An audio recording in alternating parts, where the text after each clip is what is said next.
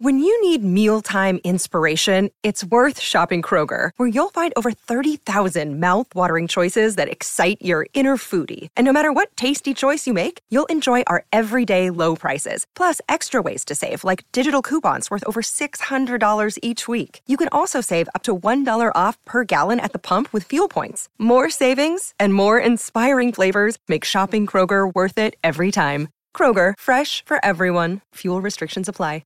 Another day is here, and you're ready for it. What to wear? Check. Breakfast, lunch, and dinner? Check. Planning for what's next and how to save for it? That's where Bank of America can help. For your financial to-dos, Bank of America has experts ready to help get you closer to your goals. Get started at one of our local financial centers or 24/7 in our mobile banking app. Find a location near you at bankofamerica.com/talktous. What would you like the power to do? Mobile banking requires downloading the app and is only available for select devices. Message and data rates may apply. Bank of America N.A., member FDIC. With threats to our nation waiting around every corner, adaptability is more important than ever. When conditions change without notice, quick strategic thinking is crucial. And with obstacles consistently impending, determination is essential in overcoming them. It's this willingness, decisiveness, and resilience that sets Marines apart. With our fighting spirit, we don't just fight battles, we win them. Marines are the constant our nation counts on to fight the unknown. And through adaptable problem solving, we do just that. Learn more at marines.com.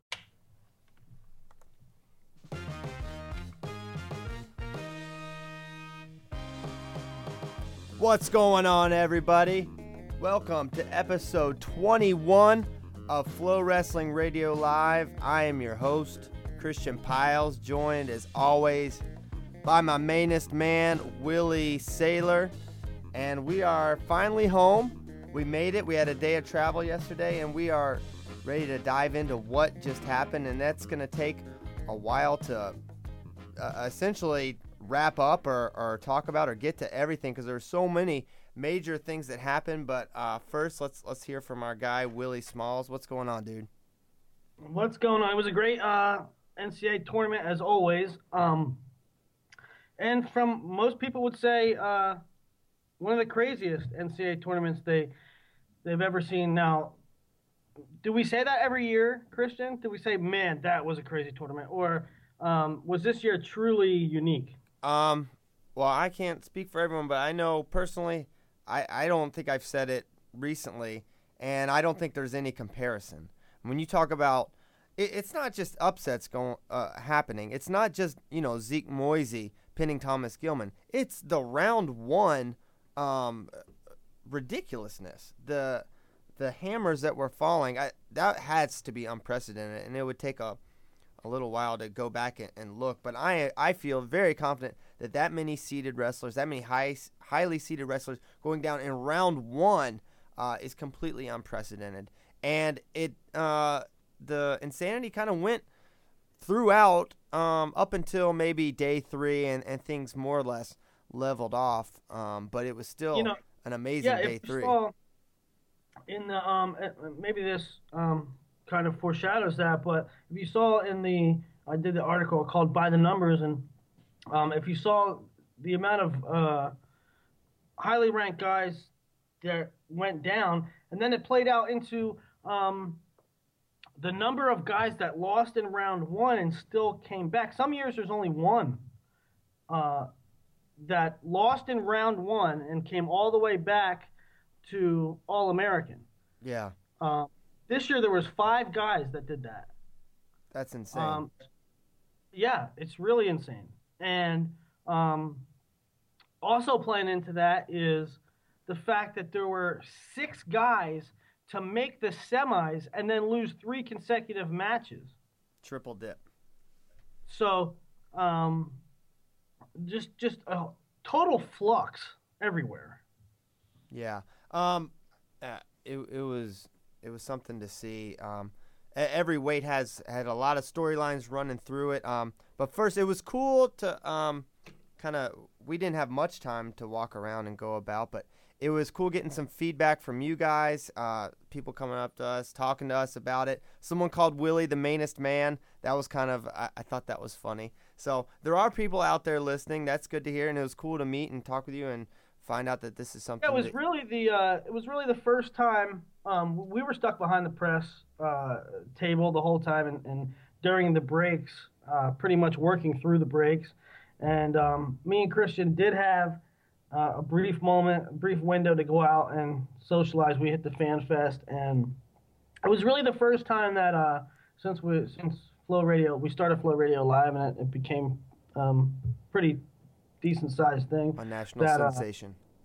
That we were out amongst the fans, and me and Christian were walking around, and the feedback was great. So we thank you guys for listening, and it's good to know that people like the show and appreciate the Flow Radio. So yeah, that was really cool. I echo those sentiments as well. All right, it's 10:04. We've wasted enough time. Let's dig in. 125. You got to figure the story of the tournament, regardless of how the last match went, is Zeke Moisey. And right. So the final was Tomasello over Moisey. Moisey couldn't quite get through Tomasello's defense at all. He couldn't find openings, couldn't move through them. But before that, Moisey carved up a couple big guys. He beats Nahshon Garrett, the 2 seed. He beats Eddie Clamara, a guy that's given him trouble in the past. He beats Thomas Gilman, the 6 seed, who going into the semifinals said he had never heard of Zeke Moisey.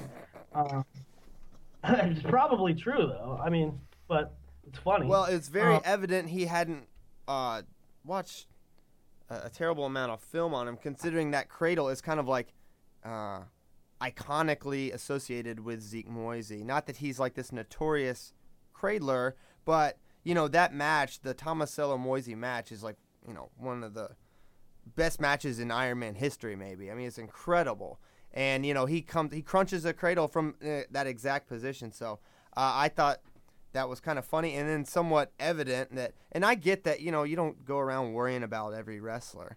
So I understand why maybe Gilman hadn't heard of him, but it's just kind of funny that he was clearly unprepared for that hold. And man, well, it kind of. Go ahead. Well, Zeke's from my neck of the woods, and I knew Zeke since he was a little kid. And the knock on him, he was very talented. He placed highly, placed as a Super 32 as an 8th grader, and always in the thick of things at every tournament he's gone to. Won Flow Nationals in 1 year. But his thing coming out of high school was when he was a junior and senior. Coaches worried about his toughness and his mental toughness, his ability to close matches and stuff. And the thing that I think every college coach that looked at him as a prospect, when they saw that Gilman match, when he closes out the Nahshon match the right way, and then he goes out there and completely attacks Thomas Gilman, the coaches must have been like, well, something changed in him, because he is not soft in the least. He is not even close to being not tough.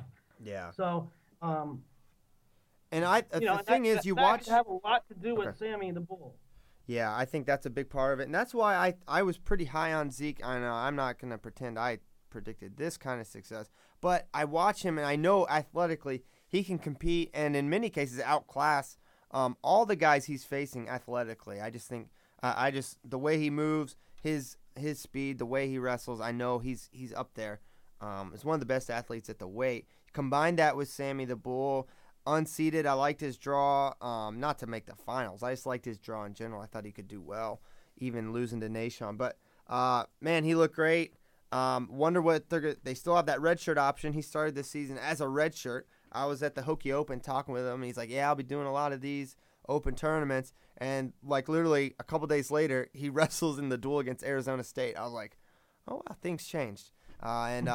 Obviously, that was the right call for West Virginia, and right away, Sammy the Bull's got it going in the right direction. So that's on. That's enough on Zeke, I guess. Did you want to get to Joey? Yeah, I mean, I think the other guy you have to talk about at that weight is Joey Dance, who was so darn close. And you could, before the tournament, NCAAs, you can fill out your bracket in a bunch of permutations. Especially when there's not a Logan Stieber in the way. So, do I take Dance or do I take Gilman do I take Dance to win the whole thing or do I take Tomasello or Waters or whatever? To me, Joey Dance was in the conversation for the national title, and he goes and he has a lead on Thomas Gilman. He should win that match. He should be in the national semifinals.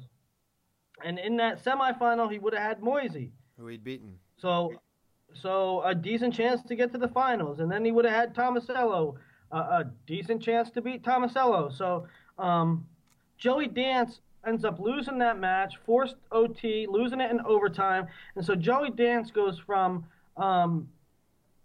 still having title hopes, guaranteed All-American, to dropping down and then losing to Connor Utzi. So the highest of highs, and then he falls out and doesn't place. And I just want to pick your brain on that. Well, we knew the execution late against Gilman, I thought was, you run a little there, right? Don't you? Yeah. Don't you? You stall to win, and I shouldn't say that, but it's just what we see at this level. That's what you do. You build your lead, you get 2 takedowns, you're up 5-1. Now you manage the match, and credit to for the reasons he didn't do it. I don't know. But Gilman, give credit to Gilman for keeping the pressure on and maybe forcing him into some situations where he could score, and he got it done. Oh yeah, you certainly credit Gilman, but also you see a match or two like this every year at the NCAAs where a guy gets a lead, and it's almost like he doesn't know what to do. He completely shells up, like Reese Humphrey did at Worlds in the semifinals or the quarterfinals or whatever. It was quarterfinals, I guess. Yeah, it was quarters.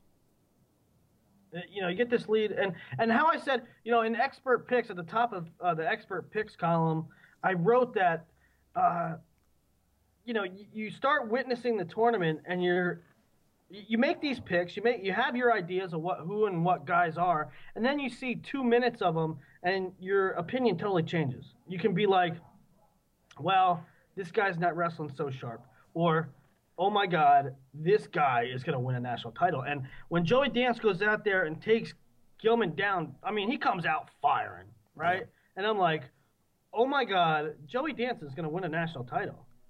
And then he loses, then he shells up and he loses that match. And he's probably, he blows that match, and then he's obviously not too enthusiastic about wrestling in the backside. No disrespect to Connor Utzi, but you figure that Joey Dance can beat Connor Utzi.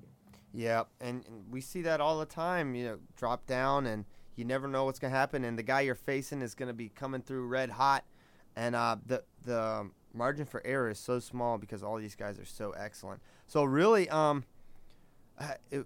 Virginia Tech, nice tournament if you just say it out loud, 4 All-Americans, top 10 or close to it. I think they finished 10th. But you got to feel like you left one out there with Joey. You left some points on the board. Devin probably placed as high as he could have, even though he gave up that upset. But still, Virginia Tech got to feel like, man, this could have been. We'll get to that.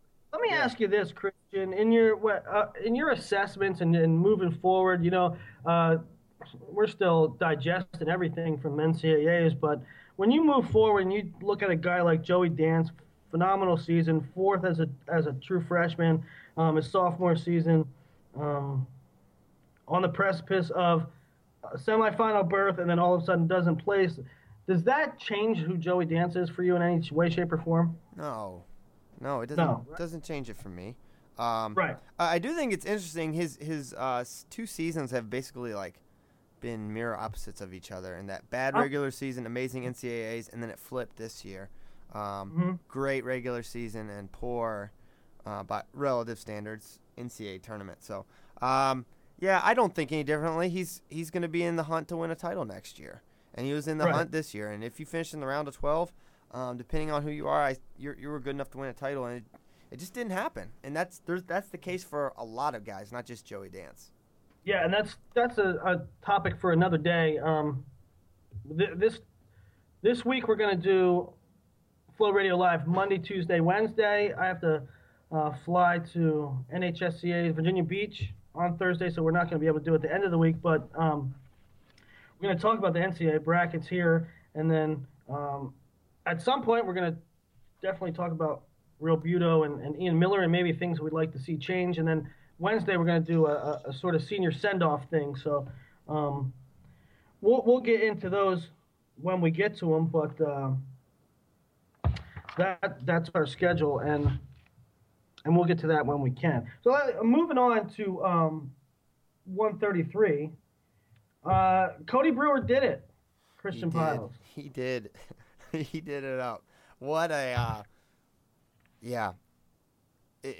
I'm somewhat speechless because I don't care. Well, let's paint the picture for the people at home. A lot of people there was a sector of wrestling fans that said that Cody Brewer was being underrated, underregarded, maybe even a little disrespected.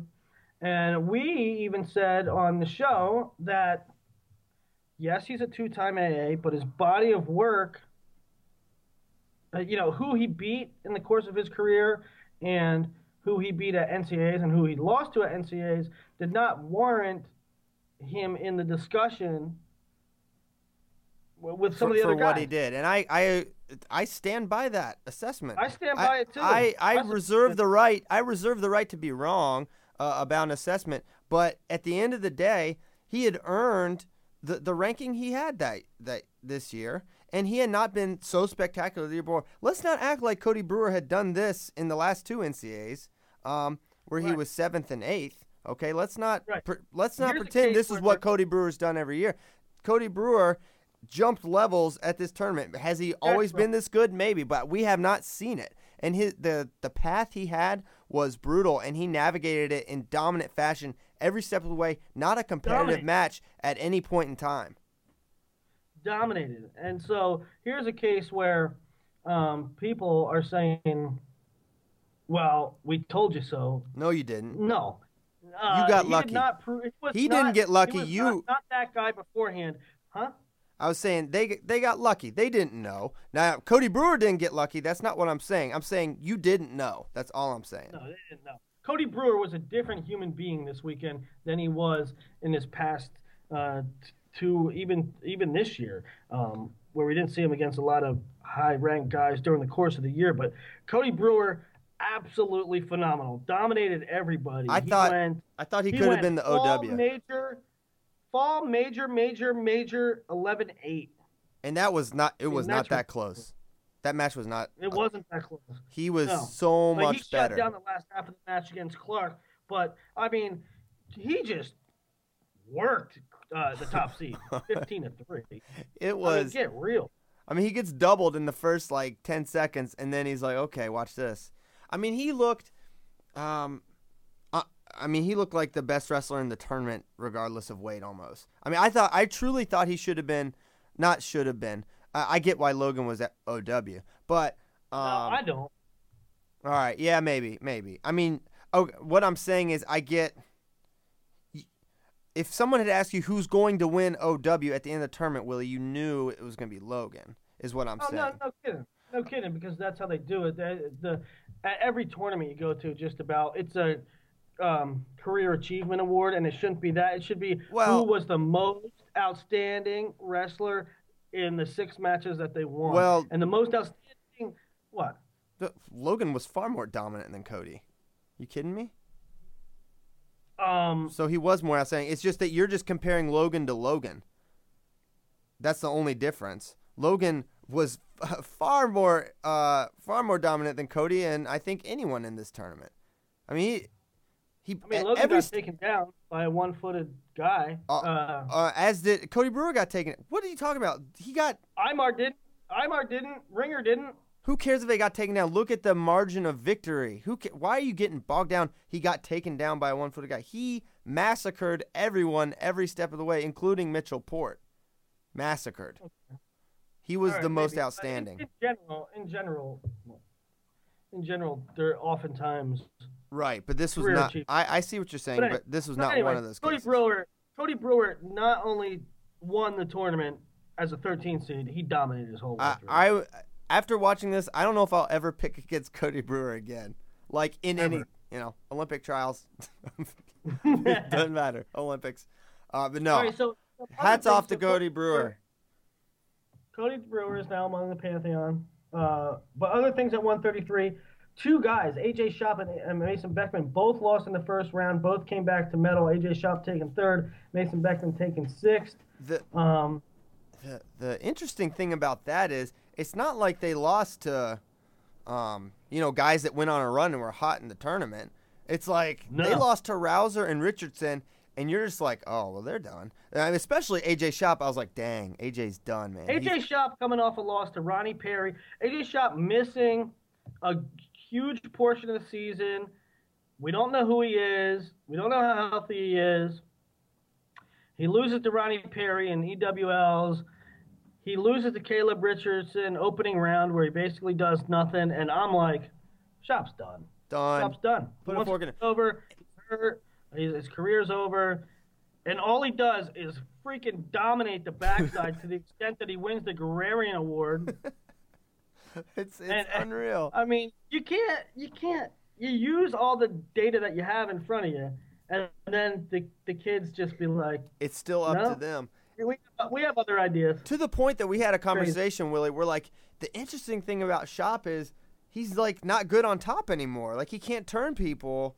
That was after, of course, the Richardson match. I was like, man, you think, he's really hurt, but he'd still be able to get on top and crunch people over, and he can't do it. I don't get it. And then he proceeds to win the Guerrerian. So Guerrerian, and he wins the Guerrerian. He pins everybody in the backside, and then beats the number one seed for third. So wow, it was awesome crazy. performance. And that was the reason we didn't Dardane's like. Hey, we mentioned not liking Dardane's job for that reason. So in a way, we were kind of retroactively right. Yeah. And one other thing I want to make of this 133 bracket before we move on is you look at the Big Ten guys, and basically you shake them up in a bag any given day of the week, and what comes out, right? Don't you think? I mean, DeJulius doesn't place. DeJulius gets beat by Eric Montoya. Jimmy Gulabon pretty much completely controlled the 2-seed Taylor. It's just there's no real consistency in the Big Ten, is there? 33? When I say consistency, I mean head-to-head results. This guy beats this guy today, tomorrow, something else. Dardane's was that consistent guy. Right. He didn't lose to anyone in the Big Ten either. He lost to Brewer. Well, I guess what I'm saying is going forward. But Dardane's is other gone. guys are back. I mean, when you go to evaluate Gulabon, DeJulius, Clark, even Eric Montoya, Ryan Taylor. Now maybe that Montoya win is a little bit the outlier, but Zane Richards. The rest of the guys, Zane Richards, Rossi Bruno, it's I don't know. To an extent, it's true, but there's a tier there. I think Clark, Gulabon, and Taylor are probably on a tier. Oh, there's certainly a tier. But when you see some of these results, when you see Gulabon beating Taylor 9-4, and you see Montoya beating DeJulius, there's tiers. There's always going to be tiers, but you have to think on any given day with this group, anything could happen. Yep, agreed. Let's do 41. So on to 141. Stieber over Port was the projected matchup, and that's what we got. One of the few weights where the projected matchup actually happened. Stieber being Stieber. Port utterly dominant until he gets to the finals and faces Stieber, tweaks himself a little bit. But the story at 141 was Kevin Jack. Yeah. When Kevin Jack beat Jeva, I was like, geez, Josh Jeva, come on. And turns out Jeva had a nice tournament for himself. And then Kevin Jack goes on to beat Devin Carter, and then I view that loss completely differently. But they made that decision late to pull that red shirt. And man, did it so ever they knew what work they had out. in them.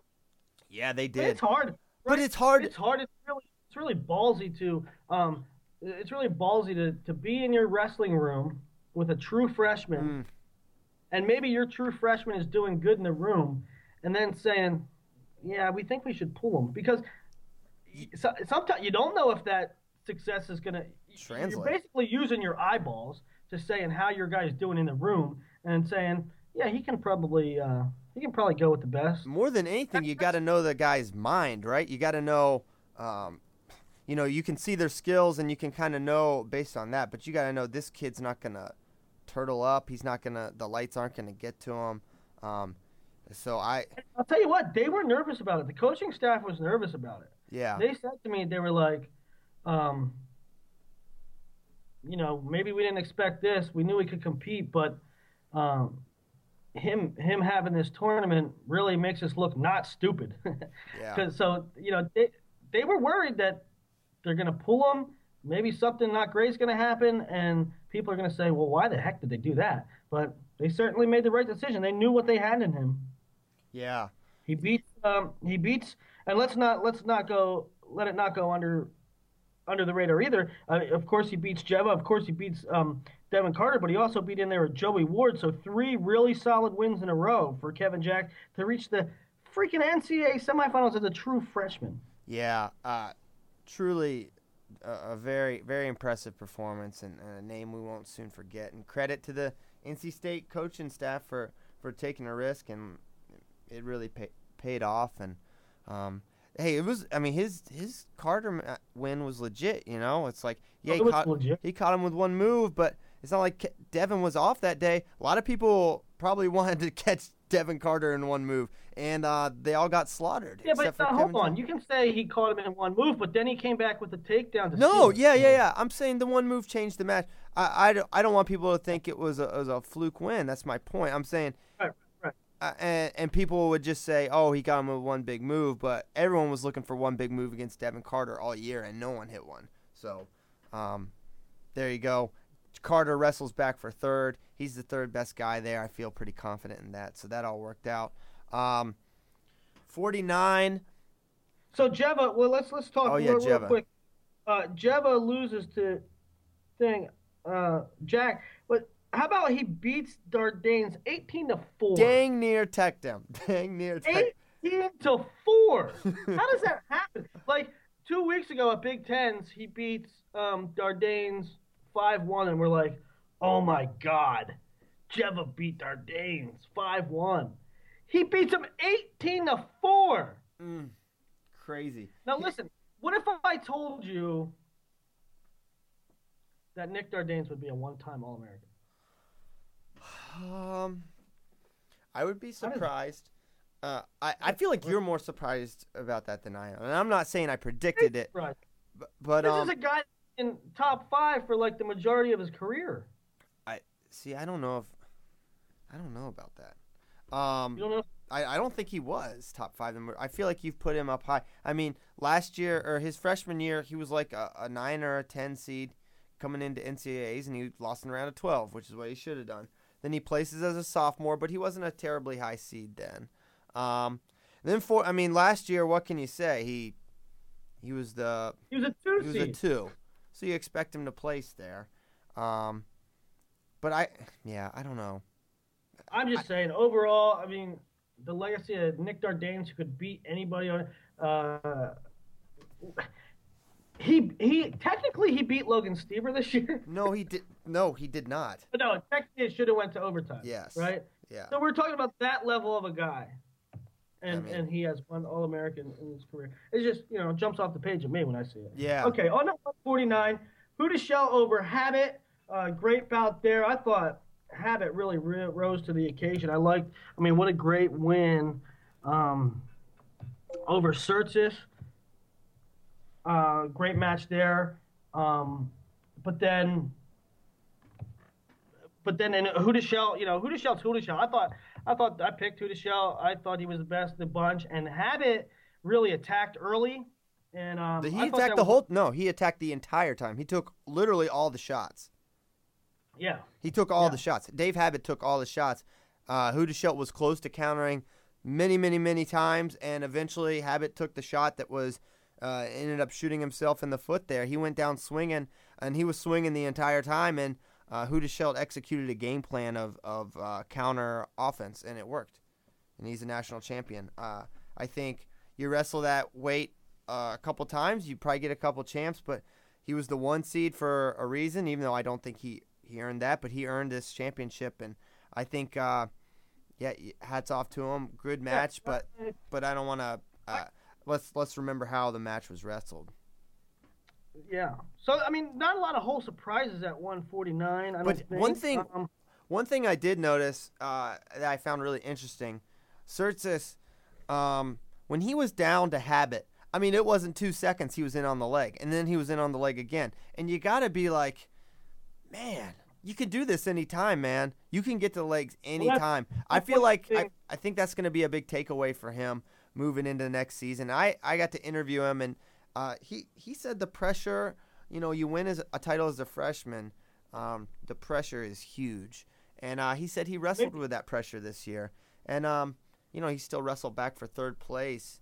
At this weight you could see that unraveling a little bit for some guys. And so I credit Surtsas for wrestling back for third. Yeah, for sure. For sure. I gotta, you're thinking maybe I can be a 4-time national champ, and then you lose a heartbreaker, and then you got to wonder how guys are going to wrestle back. But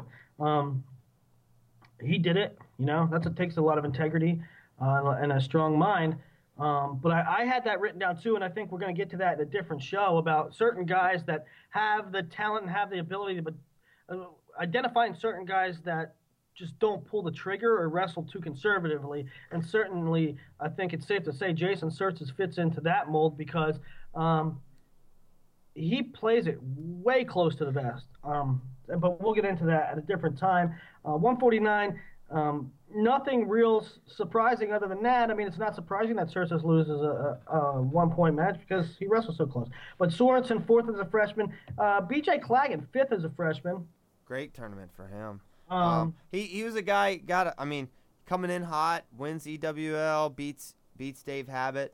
You can't take anything away from him. I mean, he was, borderline ranked guy much of the year. He was a guy, there's like little pockets of guys that have like Twitter, like a Twitter faction behind them, and like they advocate on their behalf like all the time. Like Cody Brewer has him, and BJ Clagan had him.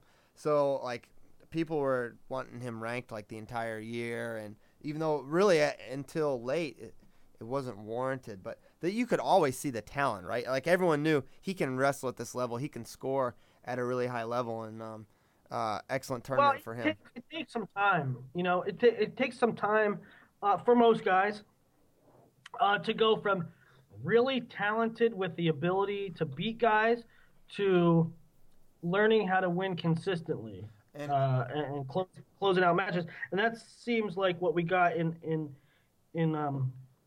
yeah, and I'll say I think people will get Claggett lost twice. Yeah. In this tournament. Both of them were 2-1 to Surtsas. Right. And the Villalonga win's a really nice win. But, he goes Perez, Cobb, Lenny Richardson on the backside, and Rashada. So good guys, all good guys, but none. The Villalonga's the one that really jumped out to me. So I feel like it was one really nice win, and then him having it against some other really good guys. So one last thing at 49, I was really kind of happy to see Dan Neff place, even though it was, he took 8th, but it was nice to see Lockhaven get one on the board. And Neff was a guy that I saw coming out of high school. I thought, man, he's going to be he's a really good prospect. I like his potential.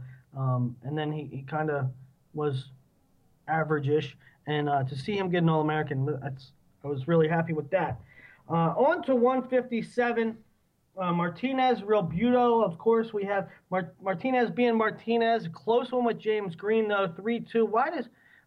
First question, Christian, why does Green seem like the only guy can keep it close with Martinez? I don't know the answer to that necessarily. Green's pretty freaking hard to score on, and I think it was I think Martinez knew that he was the guy that could beat him, and I think he came in and executed a very specific game plan. Whereas against most guys, he just comes out there and reckless abandon. Reckless abandon, and I think he knew he couldn't do that against Green. A moment where he opens himself up, he's going to get taken down, and he knows that maybe now Martinez can score with anyone, but I think he knows that it's very possible if he gives up a takedown, Green can execute and win the match. So it was about match management for him, and good job by him, because that was the match we had circled and highlighted. I think we still were right that was the spot it was going to happen if it was going to happen to Aymar.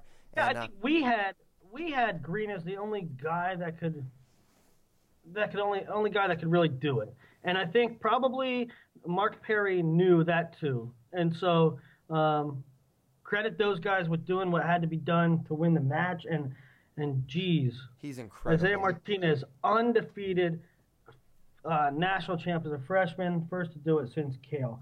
On the other side of the bracket, and we are going to dedicate a lot of time to this, so we're just later on. So we're just going to touch on it briefly. But the Real Buto Miller debacle is something that I cannot let sit without going ballistic on.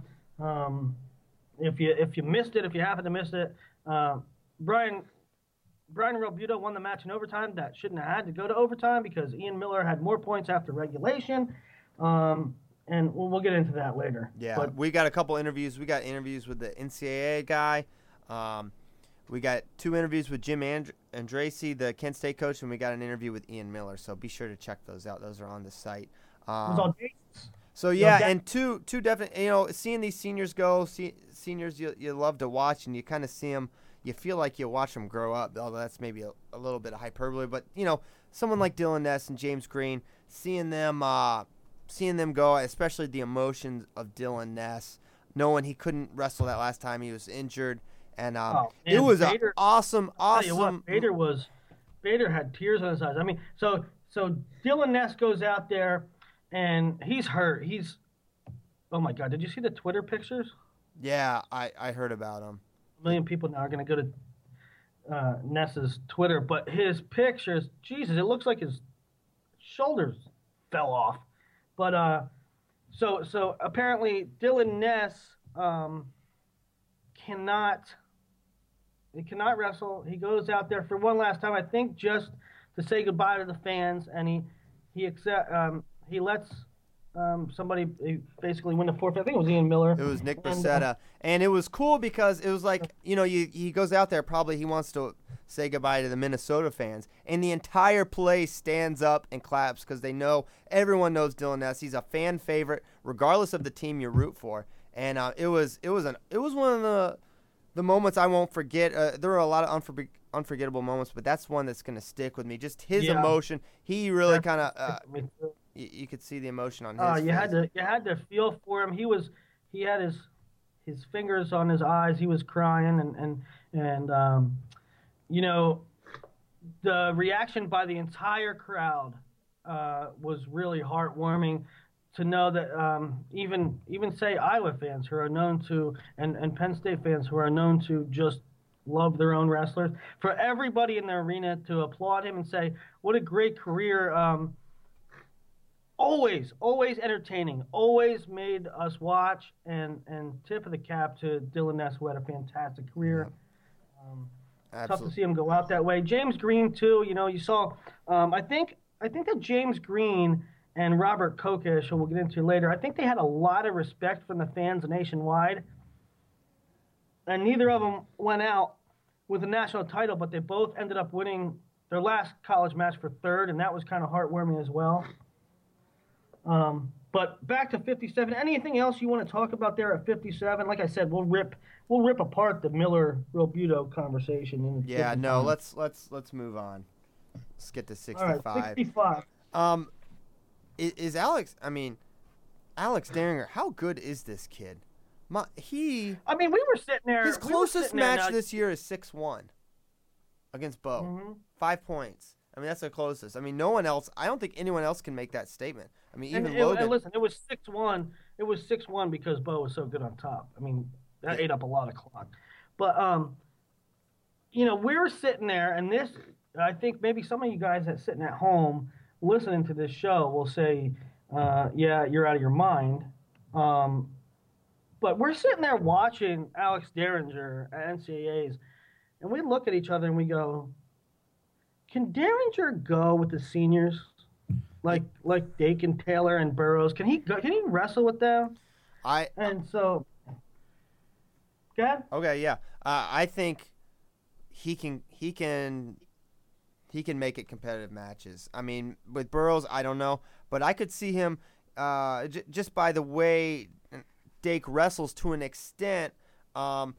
Those two guys would have some hand fights, and you favor Dake, and I think Dake wins. And I think I would love to see him wrestle Taylor because I think it's a real contrast. As Derringer's so hard to score on, and Taylor's such a dynamo. I think those will both be competitive matches. I don't think he beats either.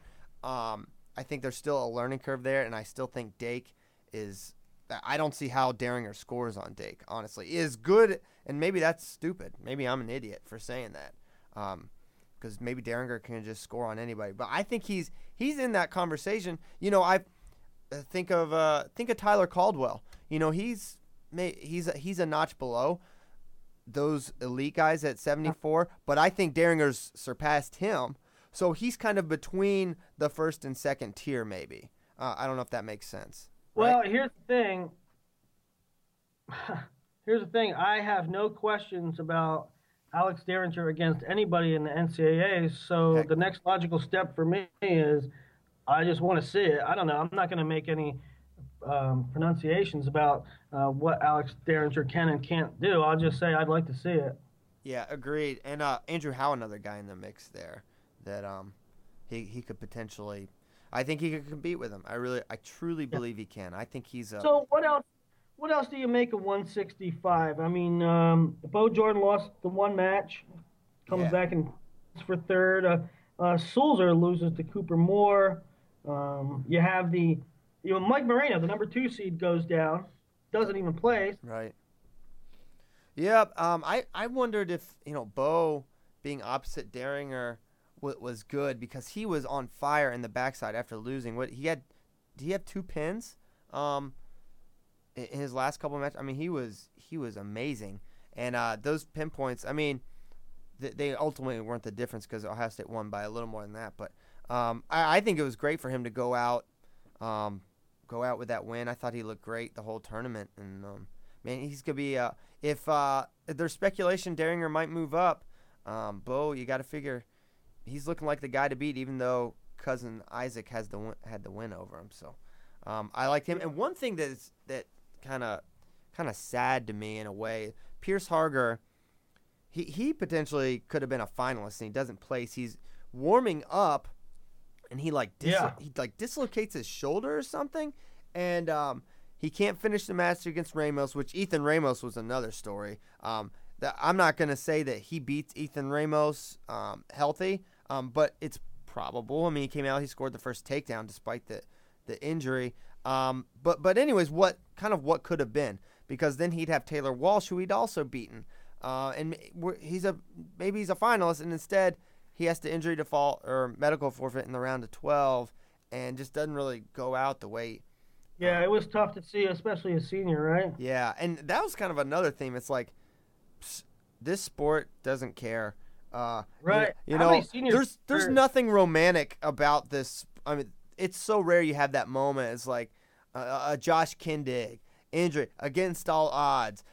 It's like a Disney thing. It's like, yeah, he's going to come. No, it doesn't work like that in this sport. No, this sport buries you.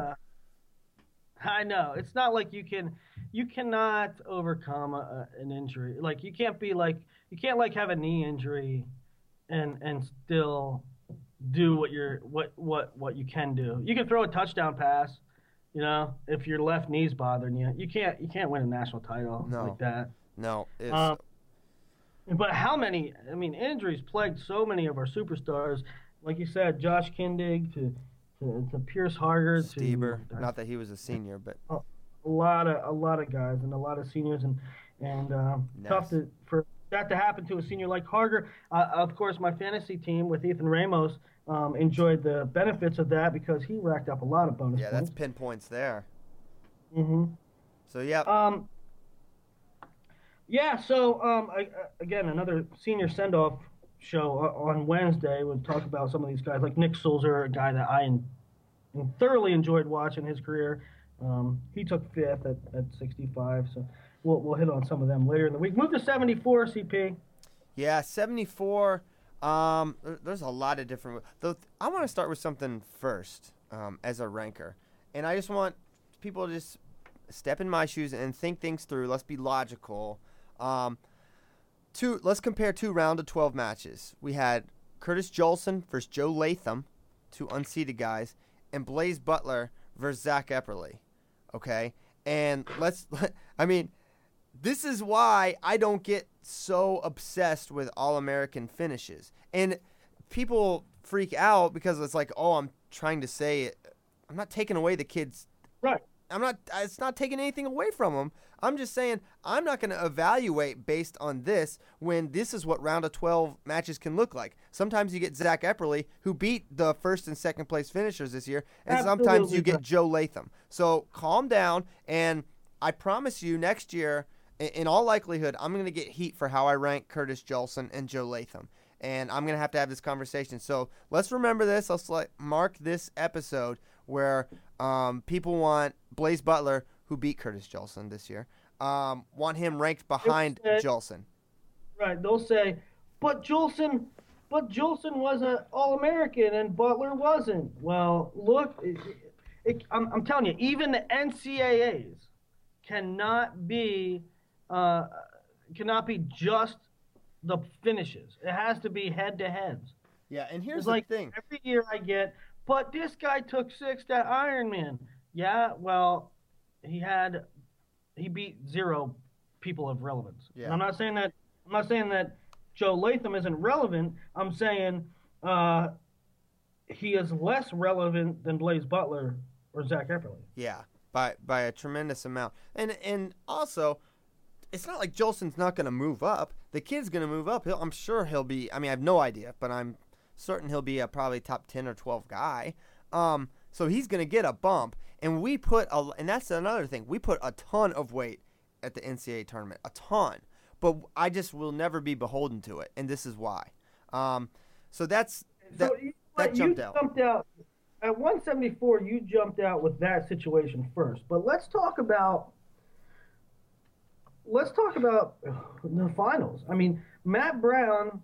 First of all, Matt Brown. I said freaking in like November that Matt Brown is going to be the guy to win the NCAA tournament. And then at the end of the year, I picked Kokish probably because I love him and I love Nebraska, and because he beat Brown at Big Tens. But darn it, I knew Matt Brown was going to be a thing. Now, but the big story is Wilps, man. Yeah, Ty Wilps, who comes in as an 8 seed. Who, his best finish ever at the PA tournament was 5th. That's the highest he ever placed in Pennsylvania State tournament. Completely even as an 8 seed and he's been under the radar. Nobody was picking Wilps. He didn't have a win in that tier, at any point in his career. Nobody was picking Wilps at all, and he was a national champ after 6 minutes and 50 seconds. Yeah. I mean, to lose that way, I feel for the kid because you give up a stall point and a locked hands in literally like the last 3 seconds of the match. When there was a reset with 10 seconds to go. Yeah. There was a reset with 10 seconds to go, and he's winning 5-4 or 4-3. Yeah. And he loses in regulation. And stalling call, locked hands, in the last 10 seconds, he loses 5-4. Yeah, that's a bad way to lose. And I feel for him, but he should still hold his head high. I mean, he beats Kokesh, he beats Crutchmer, who was excellent all tournament long. And he was right there. He was so close to being a national champion. I mean, it was an impressive tournament by him, and I'll view him differently from now on. Like I'll instead of a guy, I felt like he was, the 5th to 8th best guy, kind of all along maybe. And heck, he was so close to winning. And man, when he got that takedown late, that was an amazing moment. Yeah. It just because everything was kind of going the way he thought it would. Brown was better. He was winning late. Bam, he gets that takedown, and sure enough, he loses. In a sequence where I think we'll talk about that more tomorrow. I don't want to dive too much in there because we're running out of time quickly here. 12 minutes to go. 74. What else you want?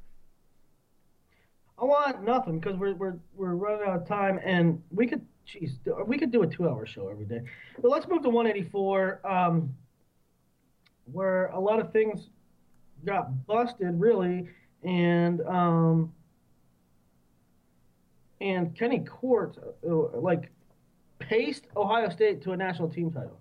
Yeah, Kenny Court did. Kenny Court did, Christian. I know. I seen it. He was great all tournament long. Making the semis, you can say, favorable draw, but no, he beat Zillmer in round 1. That was not a favorable draw. His draw stunk. And, Stauffer lost, but Stauffer was maybe a bit of a, not a hollow 3 seed, but one that he was not as proven. Kenny Courts comes out of high school as a freaking phenom. And the guy might be the best athlete in the building.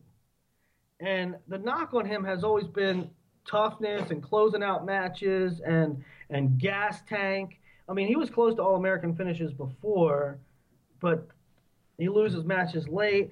And for him to so he beats Zillmer in overtime. Then he beats a kid from Davidson. Then he's down late to McCutcheon, and he beats him in overtime. I mean, that's hard. That's stones. I don't think he wasn't down late to – I mean, he won in overtime. It was a 3-1 match. I don't think he was ever in With who? McCutcheon? Yeah, it was 3-1 in sudden victory. It was 7-5. Oh, I'm looking at McCutcheon's match with – yeah, you're right. Apologies.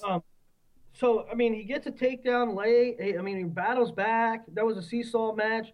Gets a takedown in overtime. So, I mean, the knock on him was his late match abilities, and he wins 2 matches of his first 3 in overtime. Wrestles all the way back for 5th. Beats the 6th seed Zillmer again in the 5th place bout. So, I mean, how valuable was Kenny Courts, kind of exercising the demons of his past and living up to that blue chip kind of label as he came out. That was a big story in the tournament and in the team race. Also, Vic Avery as a 13 seed making the semifinals. Man, I'll talk a little bit about. He was right there. I mean, I felt like Dean was a little more offensive that entire match, but man, he wrestled Dean so tough, and there was a flurry there. He was in on the leg, and I mean that's the problem with Dean. He's so hard to finish on. But he was right there, and he was someone that, he even said in an interview with Zeb, CP doesn't give me any love because I didn't have him that high, and This is kind of another one where, like, almost with Cody Brewer, it's like you can be really, really good, but I can't just rank because you are good. I have to rank based on really good wins. So I don't feel like I slept on him, but I definitely view him differently now like I do Cody, and if that makes me late to the party, whatever. But I just got to say, Vic Avery, here's your love. You were the man, and I came away thoroughly impressed with you. And I loved his – He came out with a wicked quad, Decal, Meek. His draw stunk. He had, Nico Reyes is good. He had him in round 1. Yeah. That's kind of a tough, first round match. Then Decal, he beats him in a crazy match. Then he beats Meeks. It was a meat grinder. And I love, because I listened to that interview with Zeb, and he's like, I don't care what I'm ranked. He's like, Jared King, what was he, the 12? It doesn't matter. I can win. Yeah. And like he literally, because a lot of guys say it, but you wonder, does he believe it? Vic Avery clearly believed. You can't say enough about Edinburgh. You can't say enough about Edinburgh. We were talking about them last year, and we're talking about it again. You can't say enough. Edinburgh's Big 5. How freaking unreal is this? Edinburgh's Big 4, which, going into the tournament, I don't even know if Vic Avery was included in that Big 4. Right. There was like a Big 3. But Edinburgh's Big 4 All-Americans. They had 2 guys take second. They had 2 guys take third. Edinburgh's Big 4 went 23-4. Stupid. 23-4. You know what else is remarkable about that? Wrap that around your noggin. It's like other teams, like you have 8 really good guys that can place high, and then 6 of them or 5 of them place. They have 4, all 4 do it. All 4, and it was kind of like that last year. Maximizing your potential and maximizing your points. It hardly ever happens. It's just so hard to do. So hats off once again to Tim Flynn, one of the best in the business, if not the best. There's so many things. There's so many things to talk about at 84. McCutcheon had a good tournament. Dudley had a good tournament. We could talk about this for days. And we can talk about Sammy Brewer. I mean, there's so many things to talk about. Willie Miklas. Willie Miklas was considered an X factor coming in. We talked about it ad nauseum for Missouri's chances, and he came out of a horrible draw to still All-American. We could talk about that for days, but we're running short on time because I want to hit the team thing at the end a little bit. So 197, Christian. 197. I didn't have a ton of tremendous takeaways here. There was some talk. Should Snyder have been hit for stalling more against Jaden Cox? And watching the match, I thought it was officiated properly, but then just kind of hearing everyone else, I wanted your take because we actually have not talked about this. Well, I think that Cox was in on so many shots, but I don't know if Snyder was technically stalling. I mean, he was circling in. I mean, yeah. he was on the edge a lot of times. Cox had him on the edge a lot of time, but Snyder fought back and circled in, and I don't think if he would have been called for stalling, I wouldn't have been surprised, but I don't think it was egregious that he wasn't. Right. I did think that Cox out-wrestled him, certainly the last half of the match, but out-wrestling doesn't mean you should really win. I mean, Snyder did what he had to do to win the match. Yeah, tremendous savvy for a true freshman. Match awareness, I guess, or management skills. Kyvan Gadsden. I love Kyle Snyder. Like, Kyle Snyder is, I love him like a son. He's freaking awesome. The kid is awesome. He's the nicest guy in the world, and his talent is out of control. But it was kind of nice to see Gadsden with his story, with his father, with his injury past, get the title. Yeah, it was. I don't want to say it saved the finals, but the finals needed that injection of energy, and I thought that was just so. Just going for it, and he's been bombing dudes all year. It's not like that's an out of nowhere throw. Like Iowa State in general, those guys go for it, dude. That's a team that pins a lot of people, and I kind of love it. I love a team that's like, hey, you know what? We can end this match. Why wrestle 7 minutes when you can just stick somebody? And Gadsden showed he was the best guy. We have 285 in the team race to get to. Nick Gwiazdowski, completely dominant. If he does it, there's a thread on the mat.com, like, where does he fit in the all-time greats at heavyweight if he wins another title? And judging from what we saw 2 days ago, he's going to win another title. He in a weight class that's very deep and very good, Nick Gwiazdowski was head and shoulders better than everybody. Head and shoulders above, and not just he doesn't play the game. He shoots. He doesn't play the game. He's an amazing finisher of leg attacks. I'll never stop saying it. He goes head inside, head outside. Just so good there. Thank you, Nick Gwiazdowski, for not being a heavyweight that wins 2-1. Thank you for putting points on the board and having fun out there and scoring points. You poo-pooed me saying Kuhn could make the finals. I just want to say it. I did say that. Adam Kuhn is still that dude.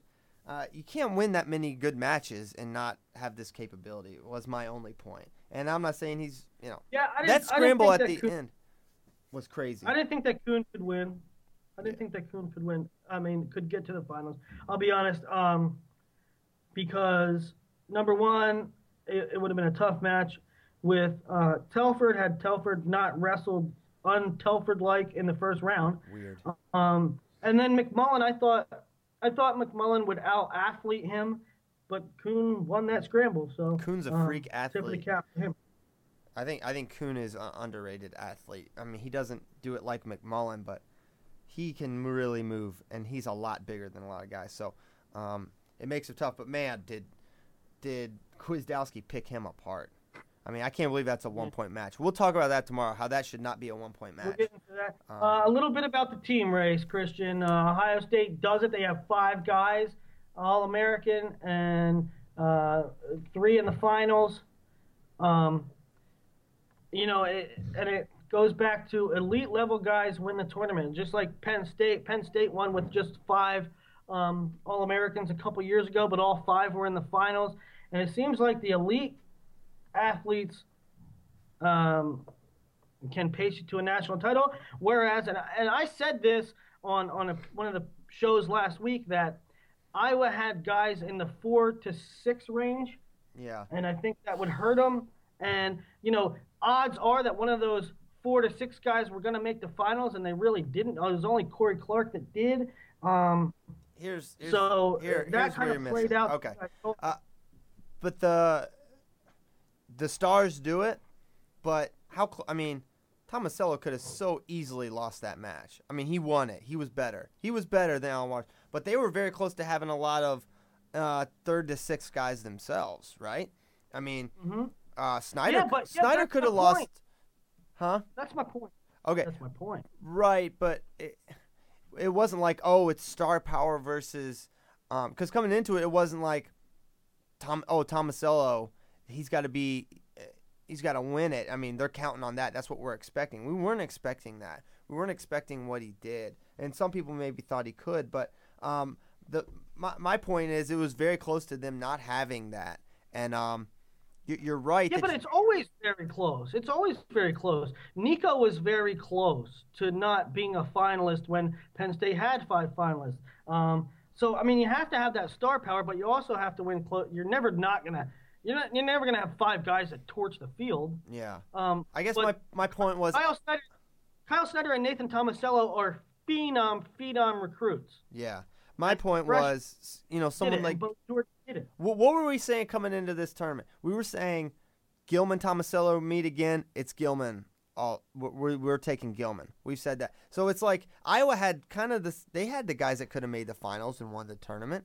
But they didn't. All right. So I guess I'm not sure if I'm making my point. My point being, yeah, I guess I don't know. We'll get back to this. It's 11:01. We're gonna have to end this on me stumbling over my words. All right. One last thing though. We have to hit. Okay. Edinburgh, amazing, gets 3rd, but 4th, your Missouri assessment of the tournament. Now it's kind of what you expected. It's not. Right. I thought they could have. I've been pumping the brakes since the scuffle and beyond. I always recognized they were a very good team, but I thought this was kind of what they would be. Now, if Waters wins and Cox wins, we view them differently. But I kind of always felt like they had 3 really, really good guys, but the other guys, I'm not sure that they would have what it takes to pick up the slack. And I was saying this after they beat Iowa at National Duels, and I was saying it after the Max, and I've been saying it. They kind of did how I figured they would, albeit losing some matches I didn't expect. All right, that's that. And apologies, because we could talk for days and we could hit a million different topics, but we thought the right move was to recap everything and give our thoughts on each bracket and each of the dynamics of the weight classes. So that's what we did with show 1. And like we said, Tuesday and Wednesday, we will be back for Flow Radio Live, and you will get a little bit more of an editorial voice as far as our thoughts and on tournament things, political things, calls, and just different dynamics of the NCAA tournament. So thank you guys for listening. Christian. Yep, thanks a lot, guys. We'll see you next time tomorrow, 9 a.m. Central. Thanks.